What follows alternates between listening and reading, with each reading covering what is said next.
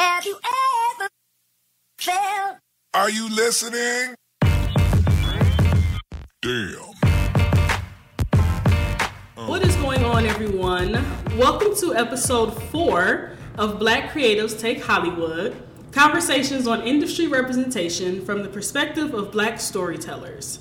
I am your host, Casey Davis, and I am so glad to be back for another episode. Black Creatives Take Hollywood is being brought to you by my production company, Black Mind Productions. For those that do not know, Black Mind Productions is a media platform that is home to writing, directing, producing, podcasts, photography, and soon to come, short films and documentaries.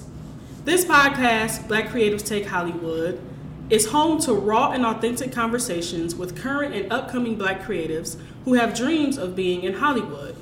As we all know, the film industry is a wonderful place that is full of passion, drive, purpose, imagination, but most of all, stories. But in this industry, the representation of Black creators, amongst others, is breaking in the industry with hopes to bridge this gap.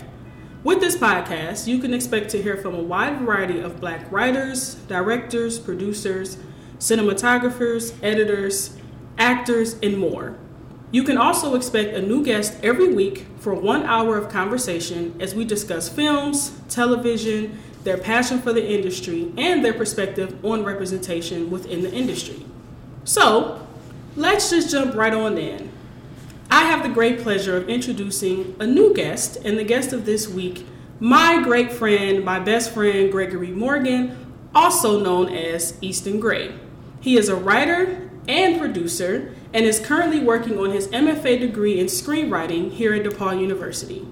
So, welcome, Easton. How are you feeling? I'm good. Thank you for having me. How you feeling? You nervous? A little bit, yeah. Don't be nervous. It's gonna be good. I'm happy you made that change to episode 4. Okay. You know I hate odd numbers, so. Easton does not like odd numbers. So, he was supposed to be episode 3, but he wanted to be a difficult guest. So I made accommodations for that. You know, the professional in me. So welcome to episode 3/4. So, can you begin with introducing yourself to our listeners? Just let them know who you are, where you're from, and what it is that you currently do. Yeah. As you said, I'm Gregory Morgan, better known as Easton Grey, well, hopefully one day. Screenwriter and newly discovered producer from Flint, Michigan. If anyone doesn't know where that is, it's maybe about 45 minutes to an hour away from Detroit. I know everybody knows where that is. Period. Hometown. And, you know, getting my screenwriting degree, my MFA, here at DePaul, as you said. I've been writing for quite a bit of time, since I was in high school. I've been screenwriting, but I've been writing stories since like elementary school. Mm-hmm. 27, and I like long walks on the beach. Oh my God. Actually, that's a lie, because I do not like the beach. So. Just being extra. All right, so what would you say pushed you to pursue a career in writing and make that your purpose and your passion? I think it's the fact that I've always had an overactive imagination, and I've always seen different stories playing out in my head. And when I was younger, I never wanted to be a person that was in front of the camera. I was camera shy, so pictures was not a thing for me. Being on like recordings wasn't a thing, so I'm like, but I've always wanted to be in the entertainment industry because I grew up watching a lot of television shows and a lot of films, and I'm like, you know what? Oh my gosh, I want to do that. Mm-hmm.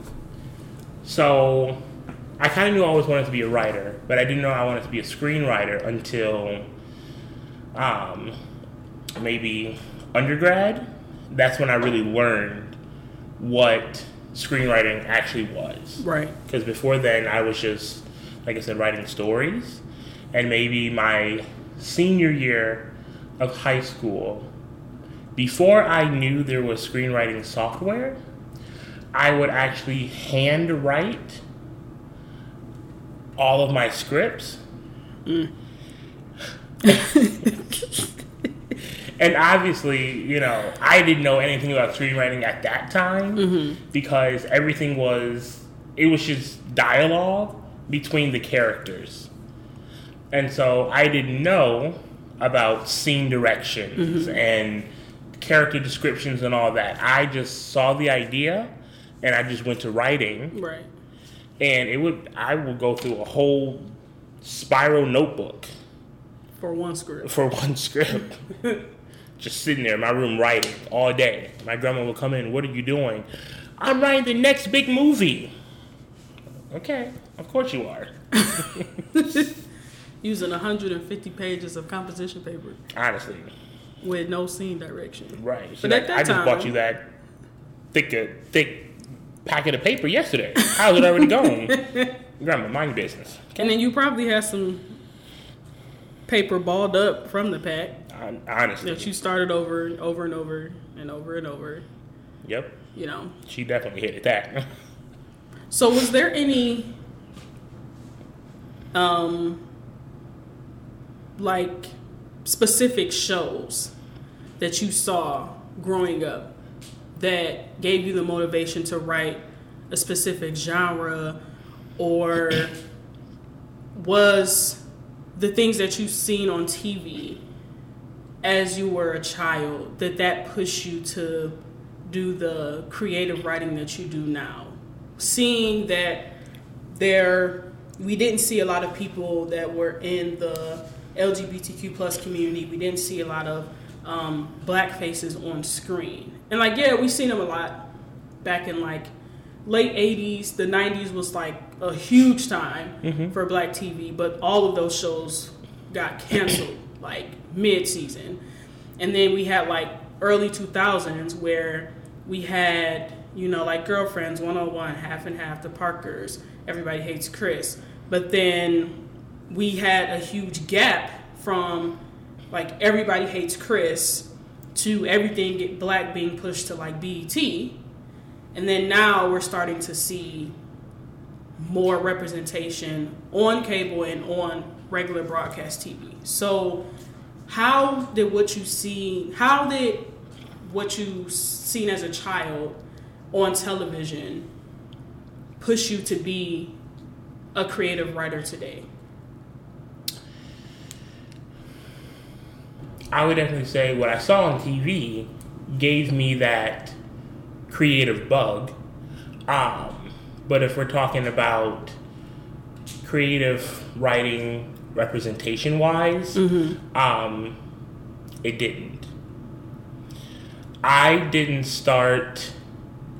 don't think I started to really dive into representation that matters until college. Okay. Because even growing up, I grew up watching all those, black sitcoms. I loved them. That was my childhood. But then that was only, a small part of my childhood. The other bigger part came from, Nickelodeon and Disney Channel. And so in high school and middle school, when I was writing stories, I wasn't really thinking about, I need to make my characters black. I need to represent them. I wasn't thinking, I need to represent LGBTQ characters. Back then, for me, it was just writing a story that I connected with, and that was mostly adventure, fantasy, those kind of things. Okay. But then when I got to college and I started watching more, adult-ish shows, that's when I started to see and actually notice, wow, there really is a lack of minority groups on TV. Right. And so going forward, that's what propelled me and gave me that drive to make sure that we, as a Black community, are represented. You know, my other community, as LGBTQ, is represented. You know, and so now a lot of those characters really do come out in my writing now, and the representation that I write about has nothing to do with what I saw on TV. It has a lot to do with how I was raised. So a lot of my main characters in my TV shows and movies, those characters are Black women, because I was raised by a lot of Black women. My mom, my aunt, my grandmother, my sister-in-law. And so I put those characters at the forefront of my writing. Right. And then, you know, the next group is obviously the LGBTQ characters.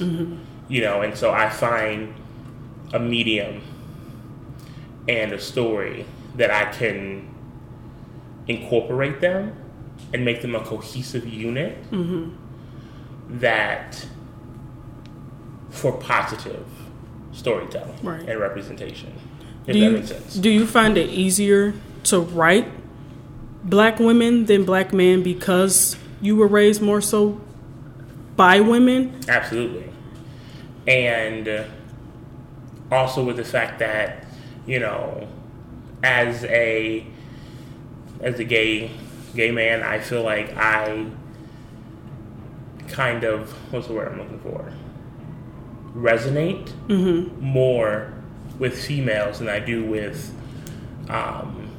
men. Like, I say it all the time, you know, it's hard for me to interact with straight men because not all of them are as tolerant or as open to connecting and interacting with gay guys.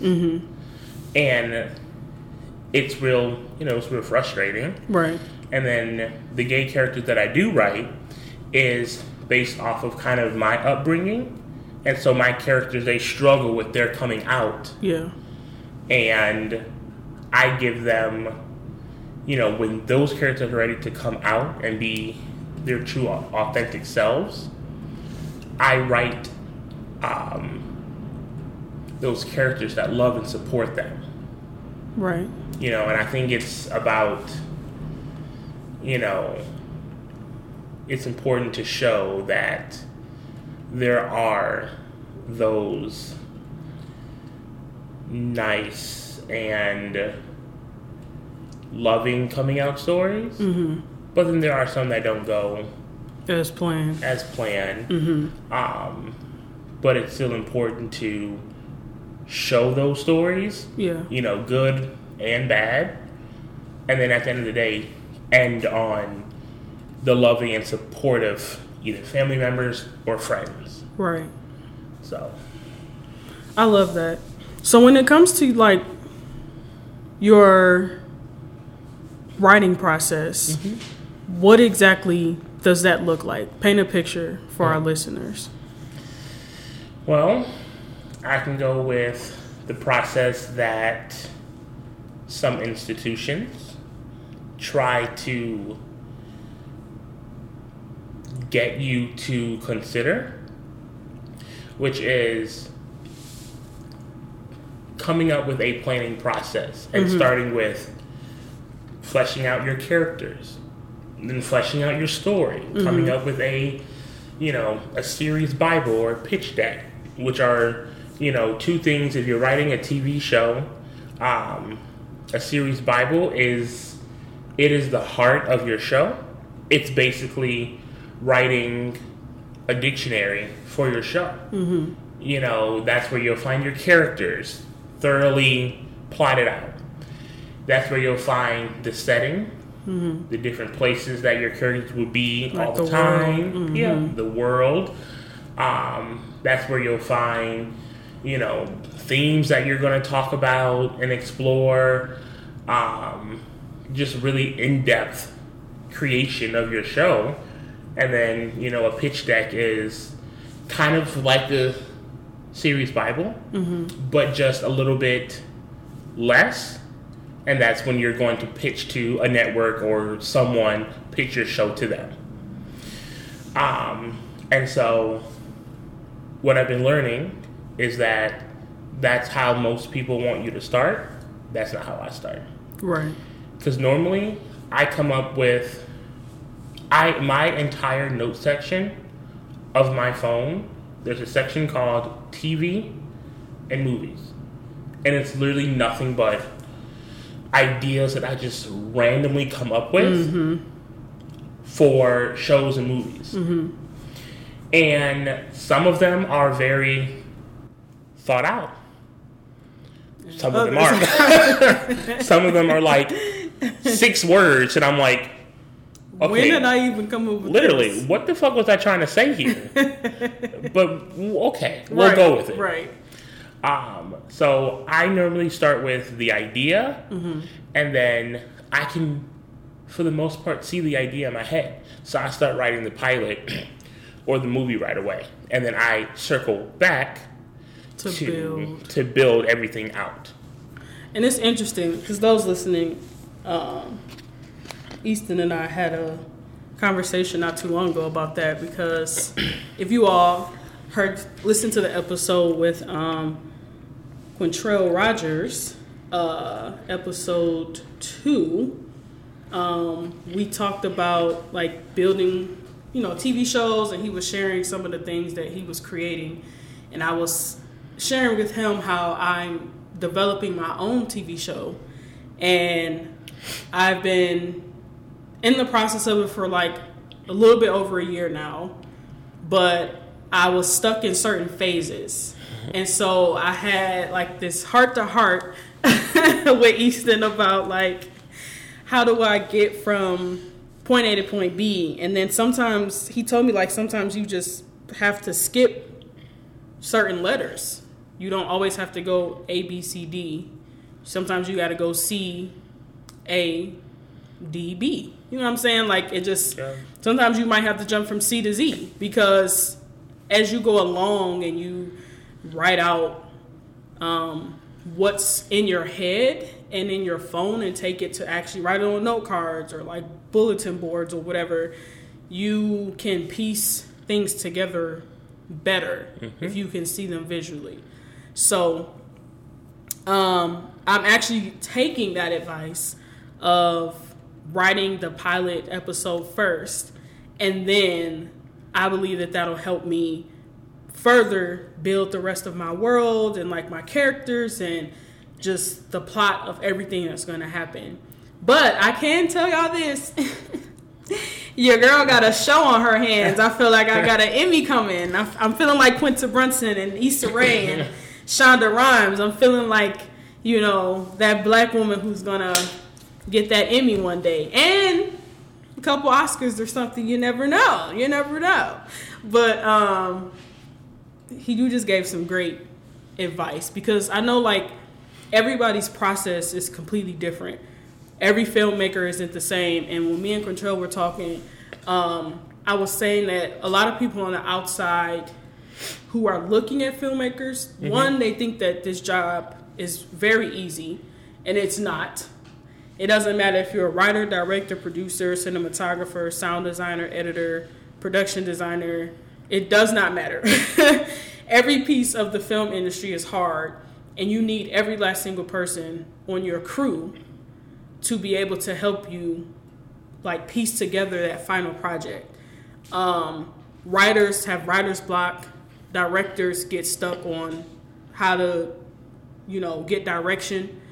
And not in a bad way. Cinematographers, we get stuck with which camera do we use? How do we help our lighting team develop the mood and the tone and the setting based upon what the writers gave us to, execute visually.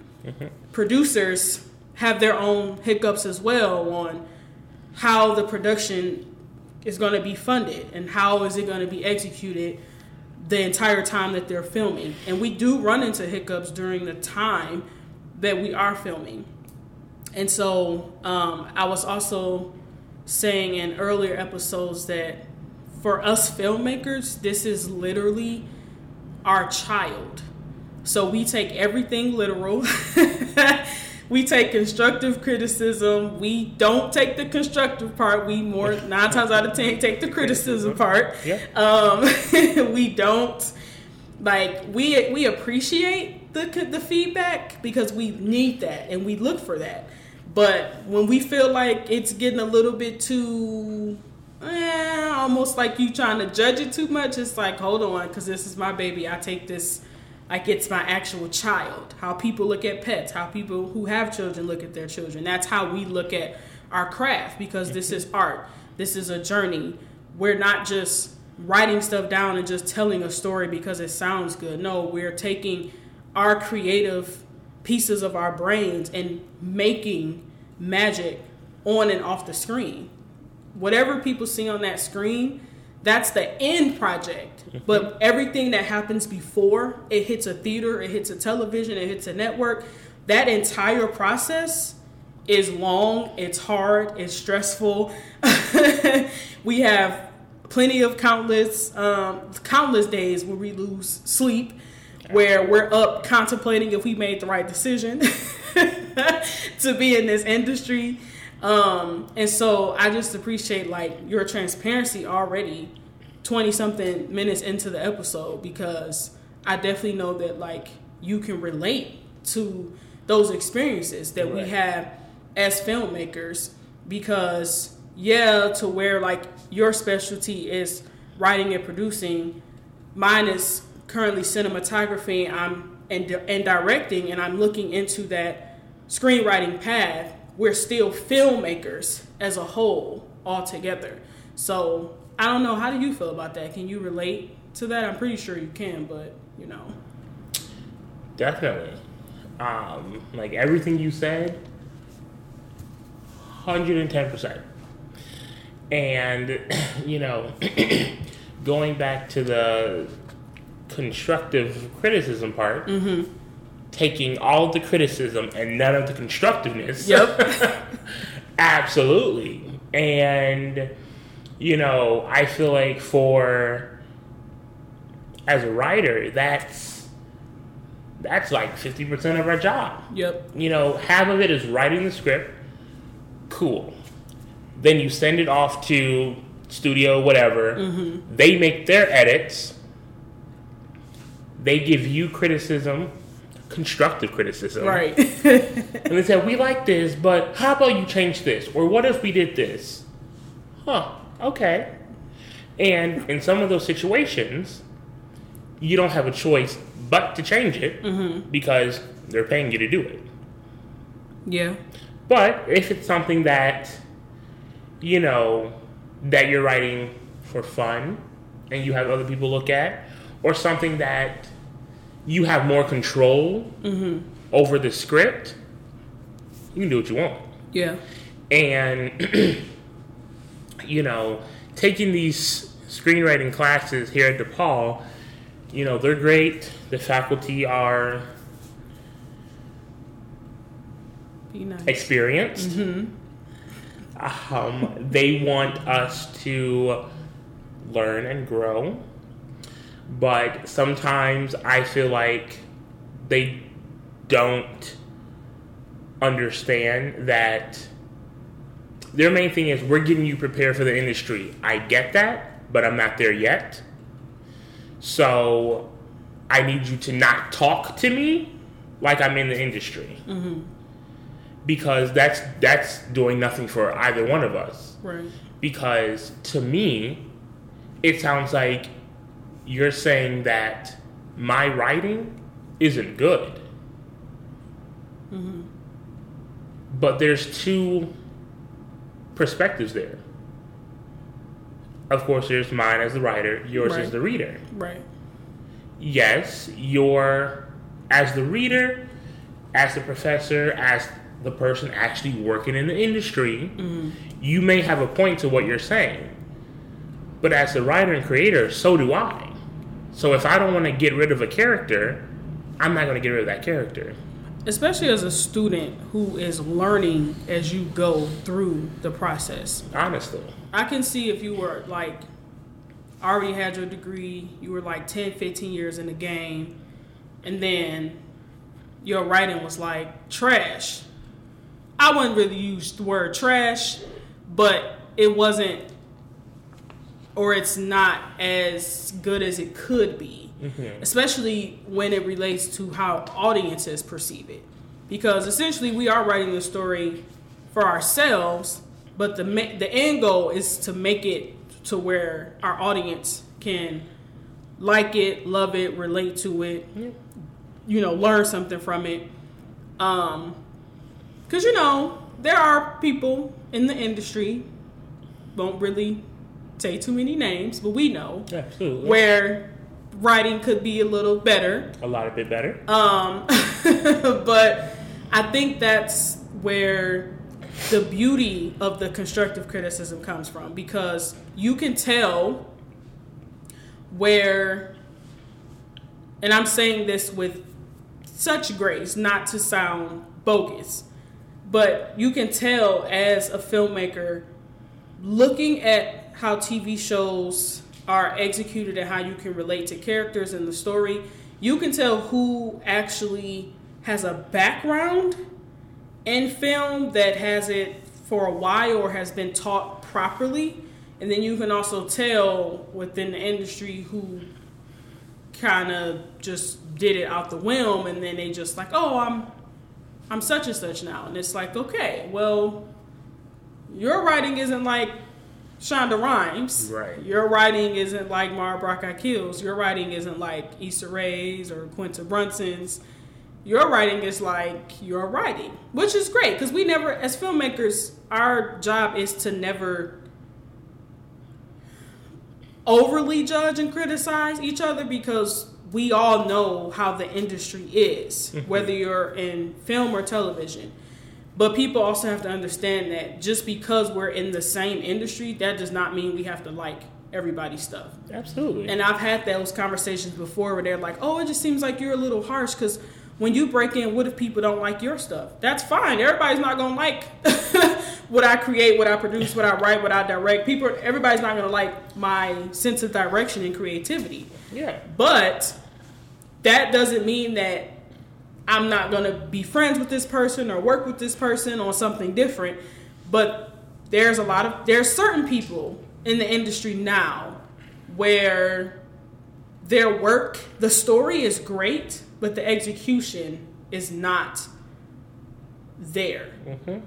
And it's hard to have those conversations, sometimes even with filmmakers, because it comes off aggressive and it comes off very like, oh, so you think you're better than them. It's like, no, I don't think I'm better than them at all, but they're like, I don't only view things as a filmmaker. I also view things as an audience member. Yeah. Whenever I watch something, I have to watch it twice.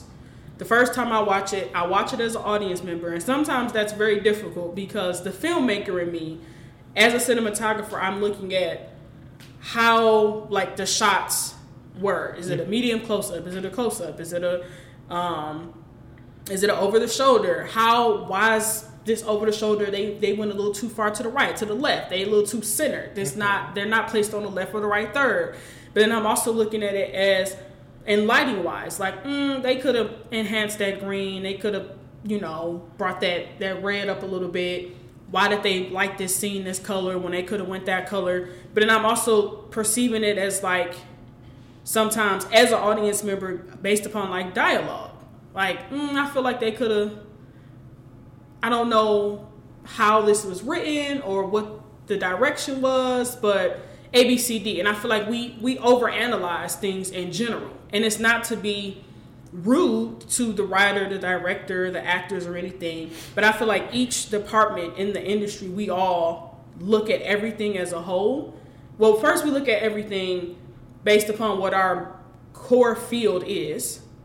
But then we look at everything as a whole, but then we have to watch it the next time. The second or third time is like, okay, now I'm watching this as a filmmaker. And it's very hard for me to watch things the first time as just an audience member. Absolutely. Because I can do fine for like 5 minutes. But after that, it's like, okay, I'm watching this, but why is he faced in the center and they're breaking the 180 line? It's like, it's so hard. Yeah. Do you have that? Yeah, I was actually watching a show earlier, and it was one of my favorite shows. And in one scene, it was nighttime, and the characters were on top of a roof, and they were looking out into the distance. And, you know, they're firefighters. And, you know, they had a moment of silence, and then someone said, "Do you smell that?" They're like, "Oh yeah, fire." And then they rushed off. And in the next scene, they were dealing with the fire, but it was daytime.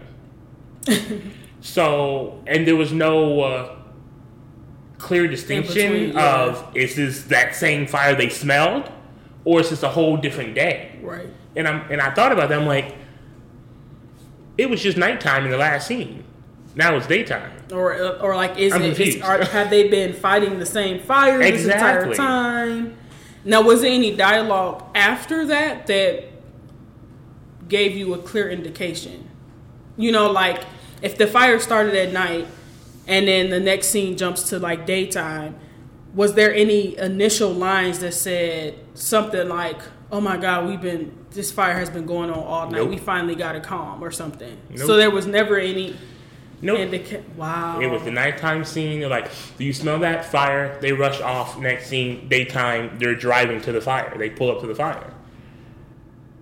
And to this day, to this moment, I still don't know if it was supposed to be the same day, right, or if it's a new day now. And that's interesting because I feel like that comes to play with like how things are edited as well, as well as written, because it's like naturally 9 times out of 10 the average audience like person or viewer, they wouldn't normally catch that. But like us, I'm gonna catch it and I'm gonna tweet about it. Like, so I'm watching hashtag X, Y, and Z.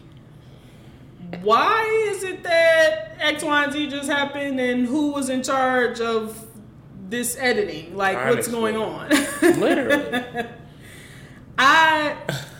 I just find things like that very interesting, like how filmmakers, we're visual, like,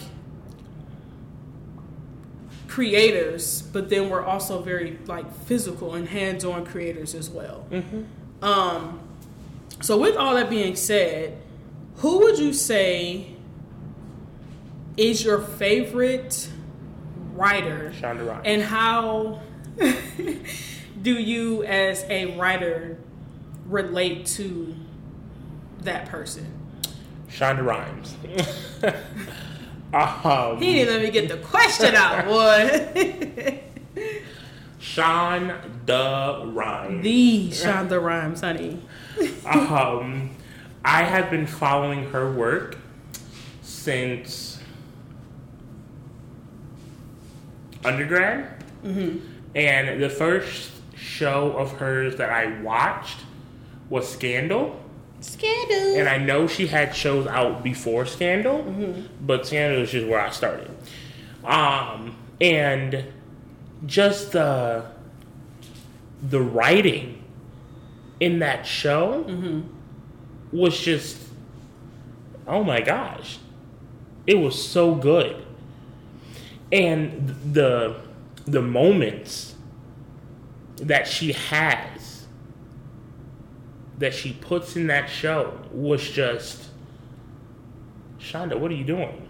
Like that, it was good. Yeah. And it leaves you coming back for more. Like episode after episode.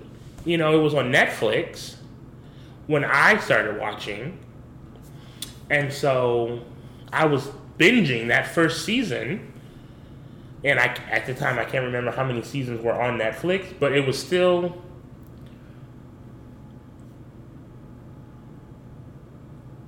It was still on TV at the time. So I can't remember. No. It was not on Netflix. I think it was actually... Because one of my friends in undergrad, I used to watch with her and her roommates. And it seemed like it was on a streaming platform, but maybe it was actually... I don't know. But I just know. That's where you started. Yes. And I knew... You know, it was on some type of platform. It was probably Hulu, actually. It's probably Hulu. Because it was still on TV.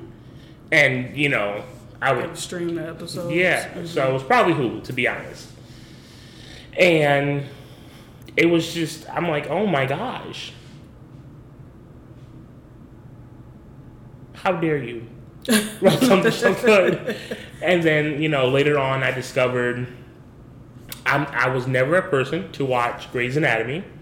I watched like the first season, tried to get through it. Shonda, honey, you had too many seasons. So my mama so loved sorry. that show. Oh my God. I'm sure it's a good show, but and then there was another show that she created, which I'm sad that they canceled it. It was called The Catch. Oh my God, that was good too. So good. And then came, you know, How to Get Away with Murder. And then I went back and I watched Private Practice. I think she had a hand in that too. Oh my God. Private Practice was a good show. It was so good. Yes. I love the direction that they had with that show. Absolutely. And so, you know, she's my favorite writer, and I look up to her. I am so fascinated with the characters that she creates. Her characters go through so many trials and tribulations, and then at the end, there's so much character development and growth within them. And then just her plot lines and her stories, and, you know, Scandal was like a political type of show. I love that. I'm into stuff like that. You know, I think my genre matches her genre of writing. Okay. And it would be a dream to literally like write for her, with her, you know. Be under her and have her as your mentor. You know? Yeah. Yeah, for those, he's being very, what's the word? Selective with his words. He is a huge Shonda Rhimes fan.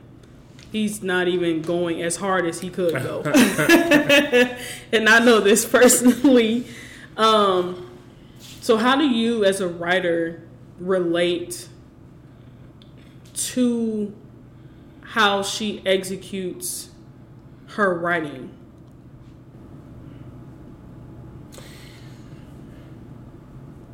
Well,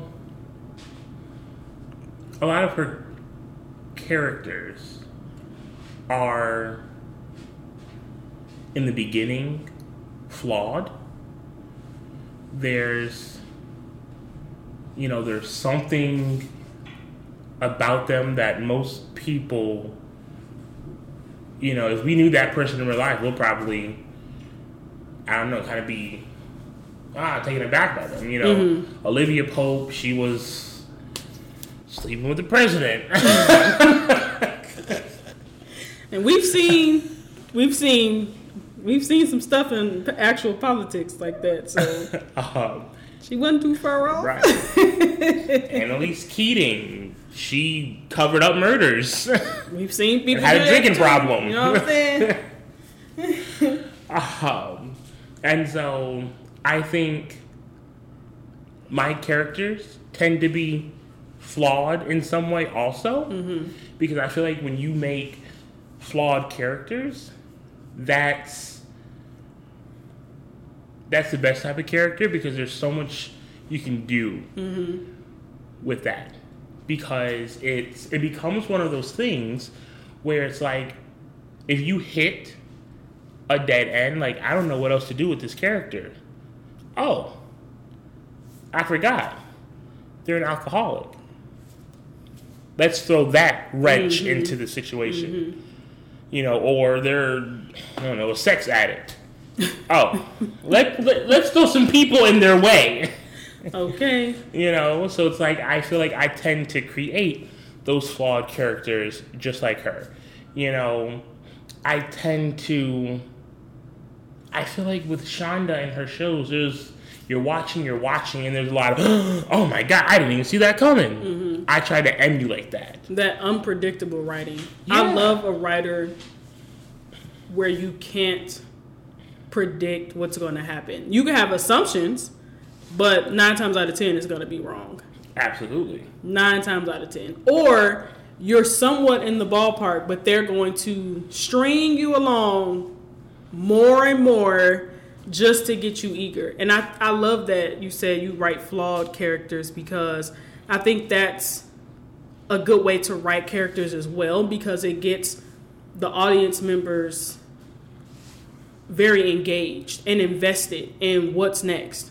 What's like, okay, how does this situation turn out?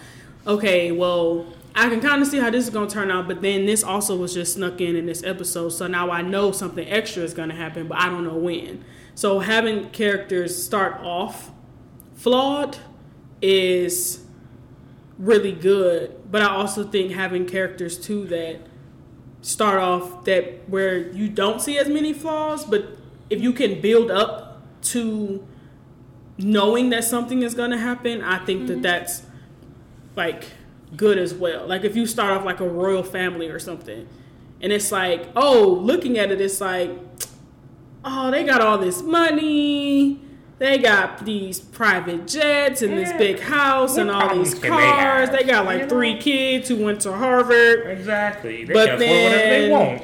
What? At the end of episode 1, they walk into I don't know, the royal bathroom, and then you see the daughter sleeping with the butler or something. Okay. And it's like, damn. While she's doing a line of coke.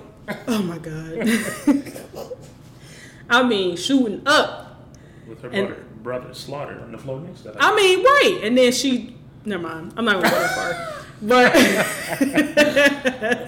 But you know, I think just knowing how to build characters, I think that is what makes a story great. Yeah. Outside of like directing, you know, the actors themselves, because they do such amazing work with studying the character that they're portraying, and then also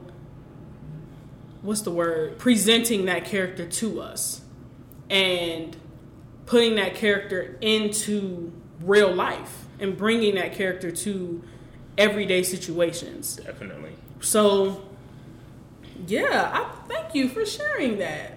You're welcome. That was nice. He didn't even let me get the question out. He said Shonda Rhimes.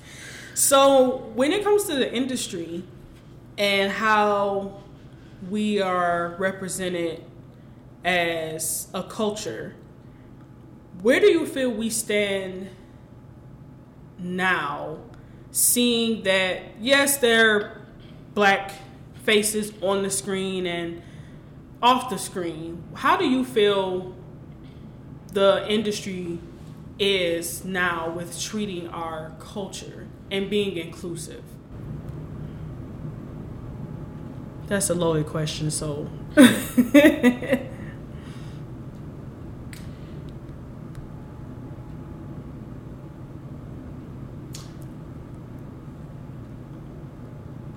it's happening.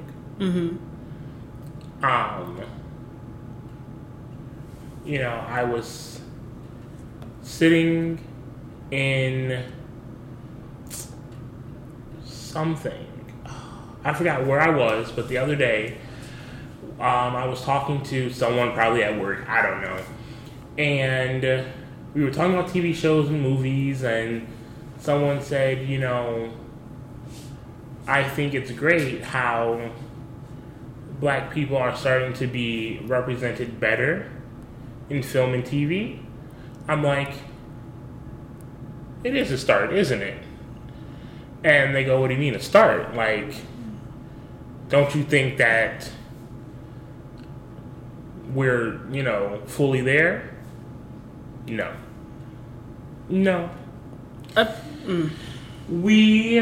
There is so much more that needs to be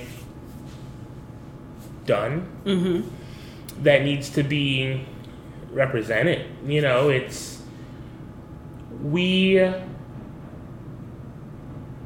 I don't know. I just feel like we are not at the finish line.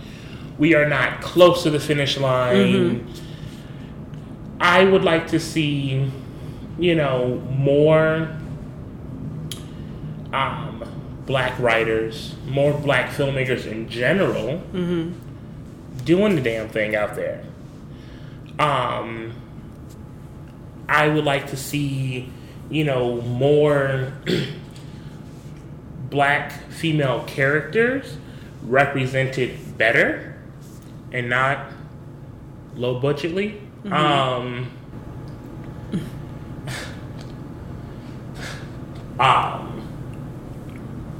More black female superheroes. You know, more black females in those action type roles. And I feel like, you know, someone who's kind of leading the charge on females in action roles is Queen Latifah doing The Equalizer. Yeah. She's doing a kick-ass job in that role. And it's like, it blows my mind because I never thought that I would see her in a role like that. Not saying that she couldn't do it, but it's just like, you know, you see her in Living Single. You see her in Beauty Shop, Bringing Down the House, Taxi. Where she play Cleo? Oh, Set It Off. I was gonna say Set It Down. Please be quiet. I'm finna shut it down. And like, you know, she plays all those different characters, but it's like, with some actors and actresses, you can see, oh, they're playing this character now. It was about time because their different roles kind of gave stepping stones leading up to that. But when I saw that Queen Latifah was going to be the Equalizer in this TV show, I'm like, that's new. That's different. I love Queen Latifah. Let me watch that. Oh my gosh. Bomb-ass show. So good. We need more. Yeah. You know, Jada Pinkett Smith, she was in an episode of that, playing an action type character. We need more of that. You know, I'm kind of tired of seeing the same old, you know, black females in lesser roles or in the characters that are, you know, battered women who are beat on and not treated fairly, and then they go through this whole process, and then in the end of the show or movie,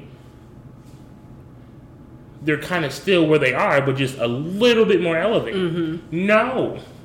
Yeah. And for those people out there writing those roles who want to break them, don't be He's not saying that for you all to not write them. Absolutely. But we trying to break as many stereotypes and depictions as we can. Definitely. To bridge that gap. Yeah. Like, right now, I'm writing a show. Don't say too much now. Let me disclaim. If I see this show out there, I'm coming for somebody. Don't say too much, though. And she's a black woman, and in the end, you know, she ends up owning a major sports team worth billions. A black female owning a sports team. And I did the research about that, and it's like I think there's maybe a few teams that are owned by women, but they're not women of color, and they are teams that were either passed down from a previous owner in their family, being a dad, an uncle, a grandfather, a brother, a male owning a team, and then passing it down to mother, sister, daughter, cousin. Right. You know, but it's like, this character, you know, she fights to own this team. It doesn't get handed to her anymore. I changed that. It doesn't get handed to her anymore. And like, she has to, you know, obviously fight the repercussions that come with that. Yeah, her own trials and tribulations. Yeah, but it's like, it's more roles like that where they end up in totally better, you know, positions, I guess. Yeah. So,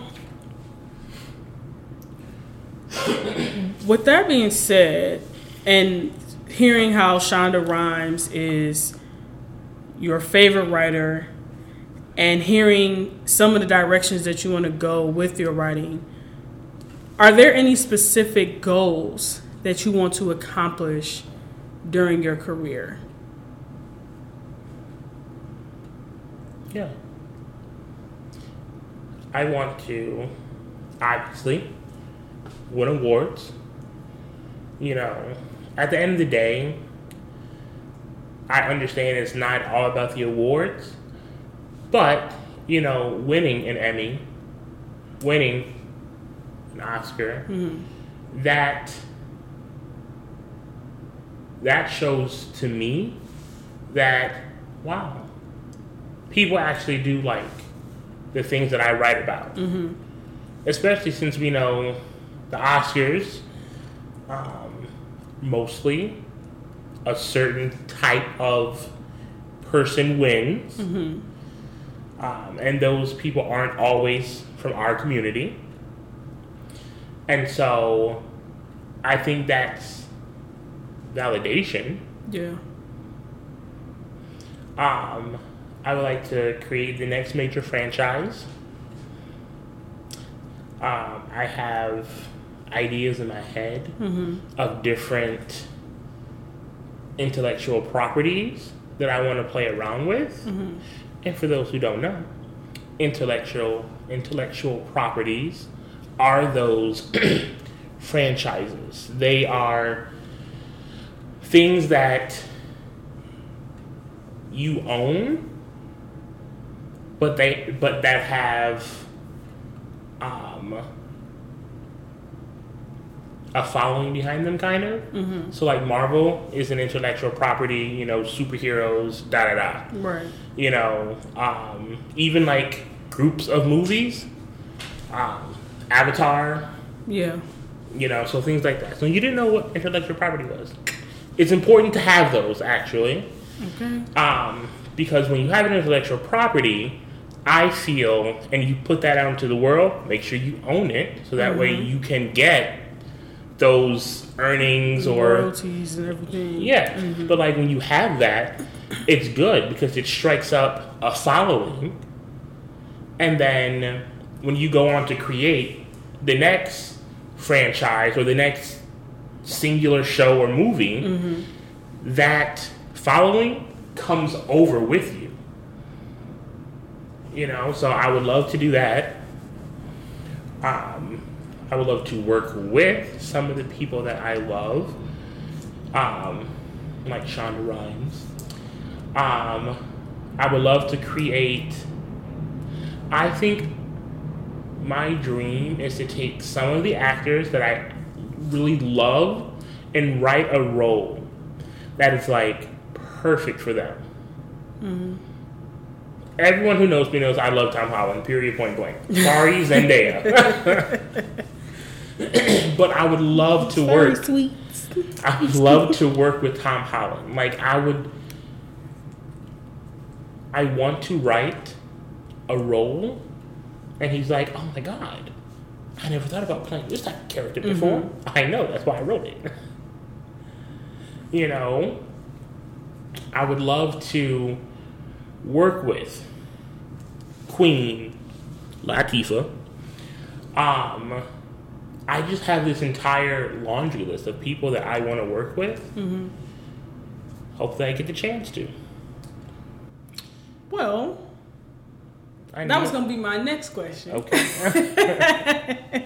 You said, well, I'm like, it's over. I'm like, well, no, it's fine. Because you named certain people, but I want to make this one catered to the Black community. So if you can name 5 people that you want to work with, meet, however, from the Black community that are in the industry, who would they be?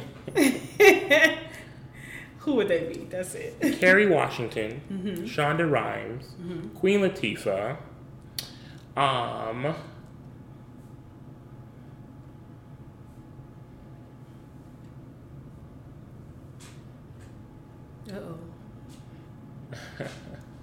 He got a little stuck. He's stuck I know, on right? 3 now. He's stuck on 3.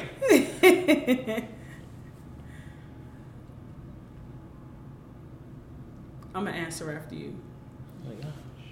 It's always hard to get to 5. Honestly. Because there's so many people that's in your head. Literally. And it doesn't have to be a specific order. So you said Shonda Rhimes, Queen Latifah, Kerry Washington.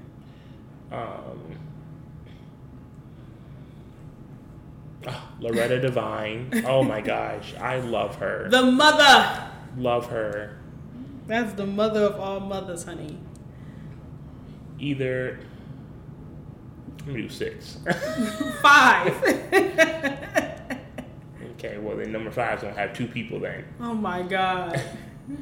Jennifer Lewis. No slash. And or Tracy Ellis Ross. Oh my gosh. Okay. Mine always changes. Some people stay the same. But I would do Quinta Brunson.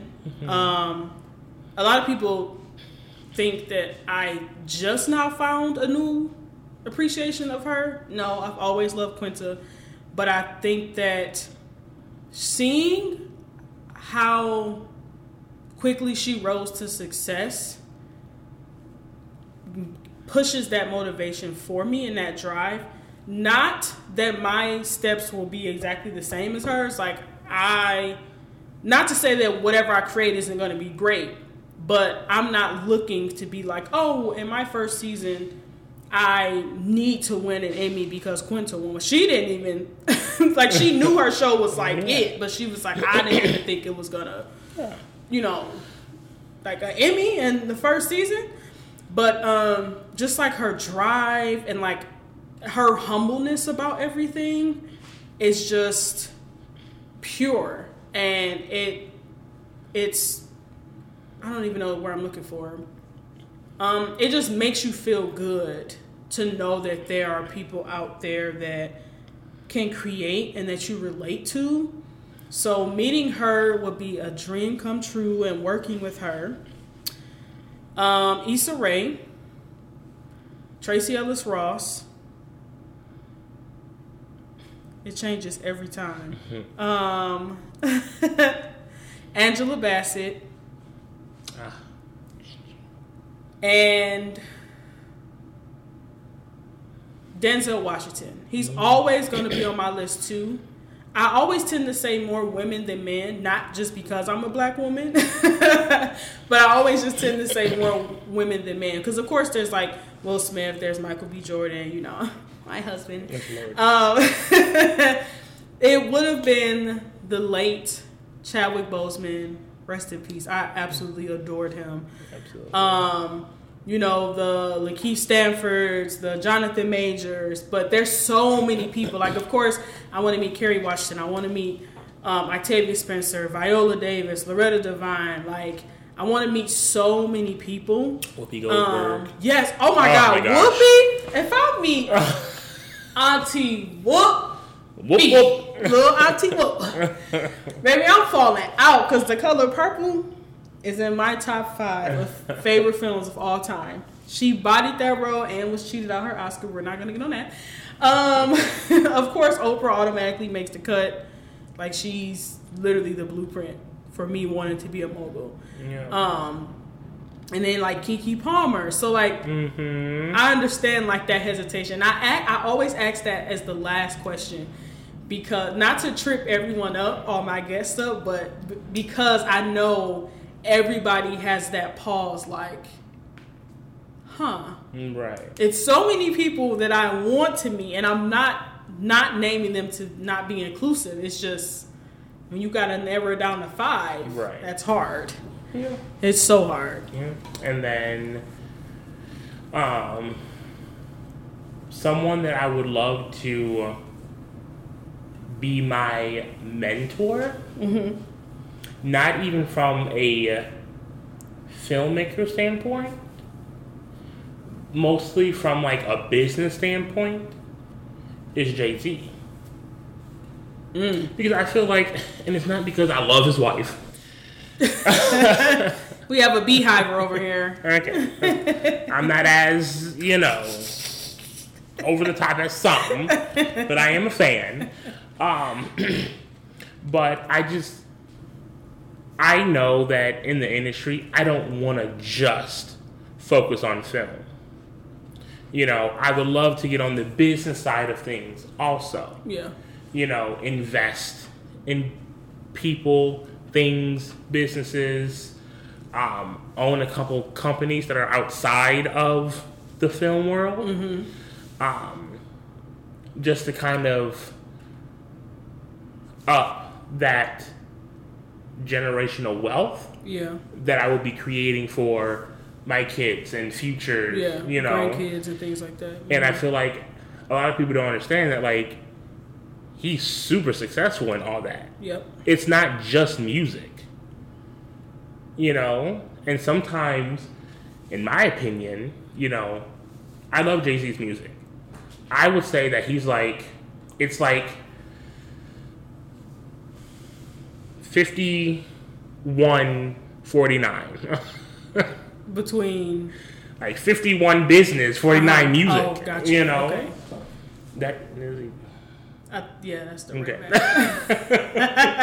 Yeah, like 51% business and 49% music,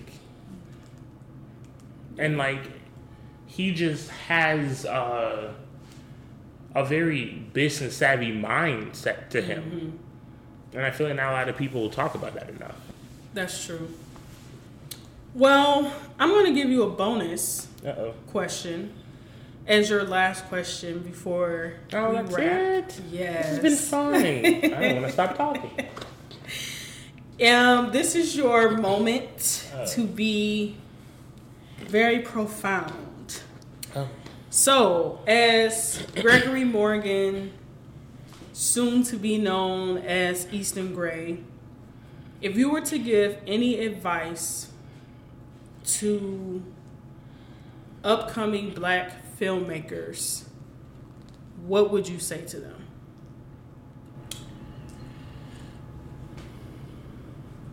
Create what you know and create what means the most to you.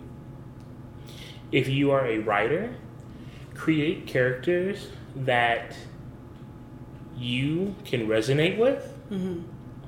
Because when you do that, then it makes the process of writing a bit easier. Because like you know these characters like the back of your hand. Mm-hmm. Create. Don't ever let anyone stop you. Don't ever let someone tell you, oh, you can't do that. That's not physical to do. Mm-hmm. Whatever. Do what you want.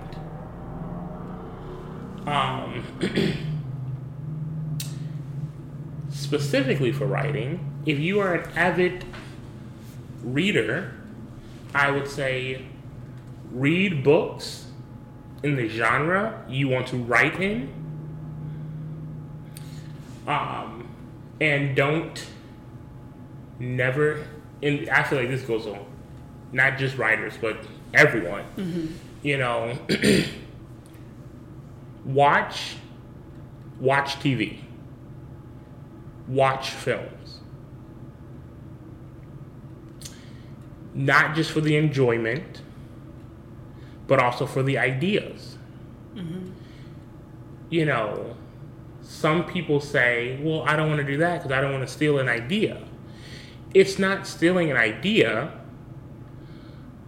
if you are taking a structure of a show you like and making it your own. It becomes stealing when you have the same characters, the same problems, the same world, you know. Not really the world, because the worlds can look the same, right, but different things can happen in them. That's true. But use the shows that you love, use the movies you love as a blueprint. And don't be afraid to watch outside of what you normally watch. Mm-hmm. If you're a person that normally watches cop shows and you want to write a cop show, that's great. You love Law and Order? Beautiful. So do I. But don't just watch Law and Order only. Go out there, you know, watch some superhero movies. Mm-hmm. You know, watch movies that confuse you.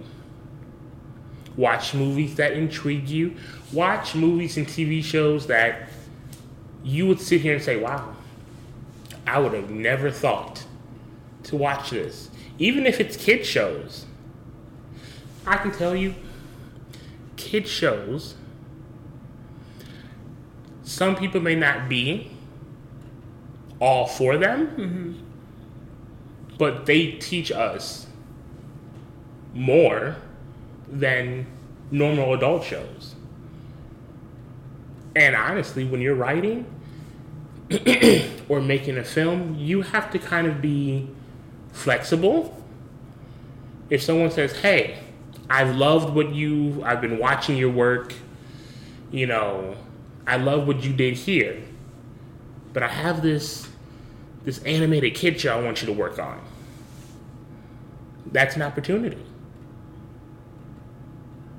Don't be afraid to take new opportunities that may push you out your comfort zone and scare you a little bit. Don't live in fear. Just go for it. Just do it. Nike. Well, that was very profound and very well said. I think our listeners will appreciate those words of advice, because this industry is scary. It's very challenging, and it's a lot of hard work. But when you are at those final stages and you can finally see what you created, all of that hard work that you did, it makes you feel good to think back and say, whatever went down, placed me in this moment right here, where you are proud to be a filmmaker. Yeah. So to everyone in the industry that we love, that we see all the time, we can't wait to meet y'all. And to everyone who is coming up, we can't wait to work with you and create magic, because we're about to get that baton passed to us. So yeah, everyone who's coming up after us, we're trying. We got you. Okay. We're gonna bridge help some you gaps. as best as we can. Yes. Well, thank you, Greg, aka Easton. You're welcome, Casey, for coming aka on. Chrysanthemum. Okay, for coming. Greg's the only person who called me that. For coming on to this episode.